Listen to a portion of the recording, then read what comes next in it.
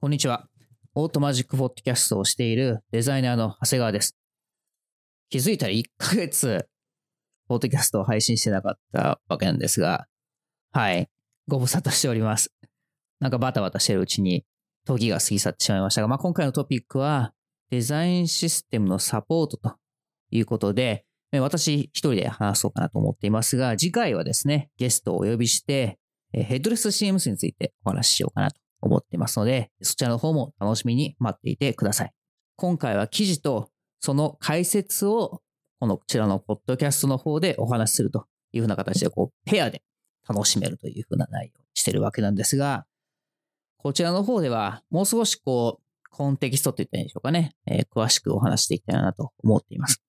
で、ここ数年、デザインシステムでとか、デザインシステムを公開しましたということっていうのは、結構あると思うんですよね。で、これは本当に非常に素晴らしい動きの一つかなと思うわけなんですけど、個人的にですね、ちょっとデザインシステムを納品するという風な形式って言ったんでしょうかね。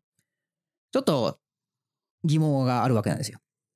事業会社とか、内政で、そういうデザインシステムを頑張っていらっしゃる方も本当に激しく応援したいですし、納品だからといって簡単ではないので、そこで一生懸命作るというのはすごく意味のある活動とは思いつつも、実はデザインシステムに一番難しいのっていうのは、中長期的に使っていただけるような状態にしていくことが重要なんですよね。これでアプリとかウェブサービスと同じで、周りの人に使ってもらってようやく次に何をしたらいいのかっていうのもわかりますし、改善のポイントが見えてくるわけです。で、バージョン1で完璧なものを作るっていうのは非常に難しいわけなんですね。時には MVP みたいな形で、ミニマムでスタートした方がいいというケースもあったりもするので、なかなか納品をして、リリースをして終わりというわけにはいかないわけです。で、特に小さな組織だとですね、エンジニアとデザイナーとペアで組んで、そしてそこで小さなデザインシステムを作ってみるということはできると思うんですね。こうやってすごく、ミニマムスタートで個人的にはすごく好きなやり方なわけなんですが、とは言っても、どんどん組織が大きくなっていくとか、利用シーンが増えていくとなっていくと、どうしてもこの2人だけでやるというのがどんどん難しくなっていきます。認識を合わせるのも非常に簡単だと思うんですね。2人だったら。ね、こういう風に作ったらどうだろうかって話せばわかるというところもあるので、しっかりドキュメンテーションを書くという必要性もないでしょうし、ガイドラインもすっ飛ばしてですね、UI コンポーネントだけ作るっていうのもありなんじゃないかなと思っています。とはいってもどんどん大きくなってきたら、そういう風にいかなくなってきますし、私の場合ちょっと案件上、エンタープライズ向けのデザインシステムを作るという風なケースもあるわけなんですが、そういった時になってくるとですね、どうしても2人でやっている時のような、なんとなくやれば、話せば通じ合うといった感じにはいかなくなってくるわけです。で、しかもですね、世にはいろんな形のデザインシステムがあると思います。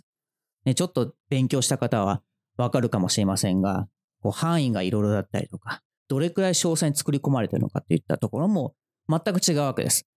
で、また、実装との連携をどうしていこうかといったアプローチにしても様々です。これただ単にデザインツールはどれにしようかというふうなところだけではなくて、プロセスだったりとか、ドキュメンテーションだったりとか、価値観だったりとか、そういったところも含めて、すべてと言っていいぐらい違うんじゃないかなと思います。なので、見ているところによってですね、頭の中に描いているデザインシステムの定義が全く違う。そんなこともあったりもするわけです。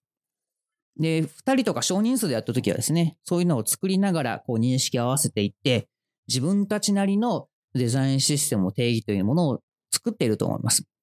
とは言ってもですね、少し周りの人になってくるとですね、そういった認識を持っていない、もしくは自分たちが考えている、コアメンバーで考えているデザインシステムの定義と少し違ったものになっているっていうふうなケースもあったりもします。で、また、どれくらいその人が調査をしているのかっていうところにもよってるんですね。デザインシステムのメリット、デメリットの認識がちょっと違ったりとかするケースであると思うんですよね。よくあるのが、こういった UI コンポーネントを使えばスピーディーにかついいものが作れるというふうな認識を持っている方いらっしゃる場合もありますが、なかなかそうはいかないですよね。画面構成って言ったんでしょうかね。流度の大きめなものになってくると、やはりケースバイケースになってくるケースもありますし、また情報設計だったりとか、インタラクションデザインという、そういった専門分野に関しても、知識がなければですね、ただ単にコンポーネントをきれいに並べればいいのかというと、そうではないわけです。とはいってもそういったことがわからないとですね、デザインシステムがあればイコールいいものが作れるっていう風な、本当に極端な例ですけど、そういう風に抱いてしまって、なかなかいざ使おうと思っても、そうはいかないとか、なかなかわかりにくいとかっていうこともあるかもしれません。また、デザインツールのスキルレベルっていうのも結構様々だと思うんですね。人によっては本当にすごく使いこなして、ライブラリとかもしっかりバリアントも何十パターンも作ってっていう風なこともやろうと思えばできるんですが、ただこれもまた難しいところで、例えばその Figma にあるようなバリアントにしてもですね、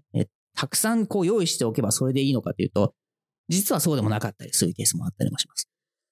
その人が、どのように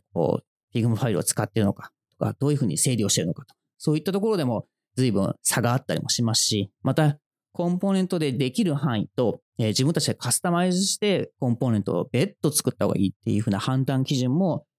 どんどん人が増えてくると、ズレが生まれてくるかと思います。そうした小さなことの積み重ねが一つの前提条件としてデザインシステムが効率的に作れるというふうなシンプルな言葉にまとめられているっていうのはあるんじゃないかなと思います。なのでリリースしてもですね、コアメンバー以外なかなか使いこなせなかったりとかですね、そもそも自分たちが想定していなかったスキルレベルだったとか、認識、解釈だったっていうふうなこともあり得るわけです。で、さらにですね、新入社員とか、もしくは転職で入ってきた方というふうになってくると、またスキルレベルとか認識が違ってくるというのもあるので、そこも合わせていかなければいけないっていうこともあるので、そういうところを野放しにしておくとですね、なかなか使っていただける範囲というものが広がらない。もしくはいずれ使われなくなる。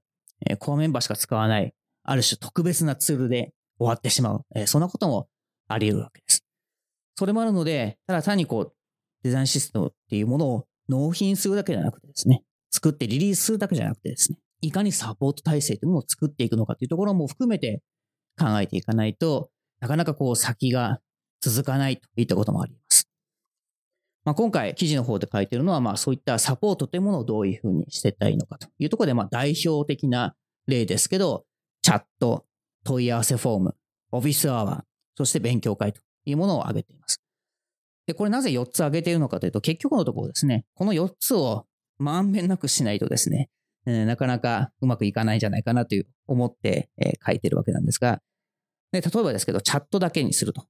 こういったデザインシステムを作るぐらいの規模の組織になってくると、チャットツールを使うというのはほぼ当たり前だと思うんですが、とは言ってもですね、さみだれ式になりますし、チャットもですね、やはりいろんな企業さんのチャットルームとか見てもですね、やはりどういうふうにそのチャットを使うのかって、やっぱり千差万別なんですよね。で、それはいいんですよ。別に千差万別で。でもそれぐらいチャットのやり取りっていうのは、流れ去ってしまいますし、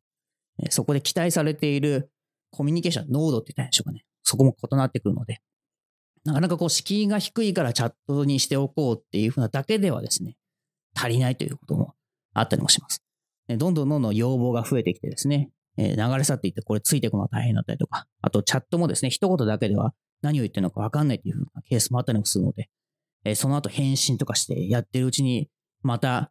他の人の要望が来たりとかっていうこともあったりもするので、ちょっとチャットだけでやるっていうのがきついわけですよね。なので問い合わせフォーム、定型化してしまってですね、後で要件を整理するために使うようなフォームだったりとか、オフィスアワー、これは週に一度、1時間ぐらい時間を取ってですね、誰でも参加して質問したりとできるような時間を設けるとか、または勉強会ですね。私もたまに勉強会の講師をするということもありますけど、そういったことを通してですね、少しずつ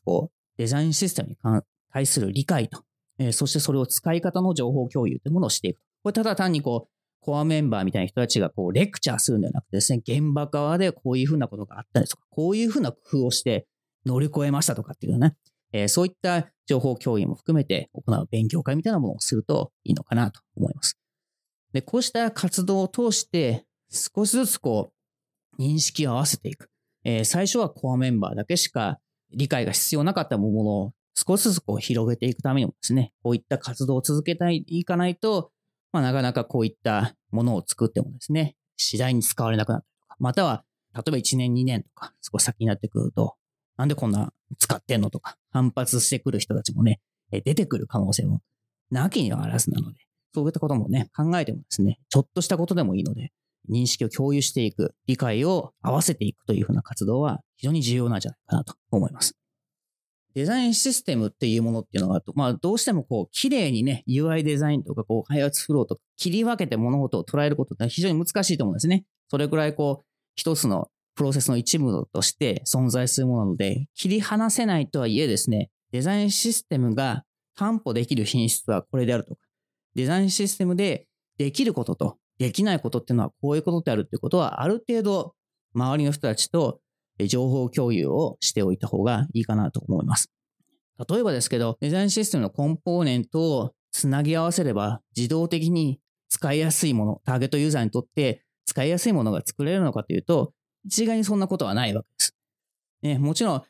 いろいろなデザインパターンを用意して、少しでも多くの方が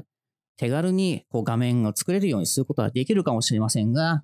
やはりそれも要件によると思うんですね。どういった PRD が書かれているかっていうのも含めて、明文化されている内容に対していかに視覚化していくかというところを考えると、なかなかデザインシステムだけで全てを担保するっていうのはできないわけです。で、にもかかわらず、デザインシステムに関する理解が合っていないがゆえにですね、なぜこれが使えないんだとか、これを使ったのに全然使いにくいんじゃないかっていうふうな声になってしまうと、非常にもったいないと思うんですね。そういったことっていうのは、少人数だとね、もう、いや、それは分かってますよと。メリット、デメリットあるに決まってるじゃないですかっていうふうなことになるかもしれませんが、ただちょっと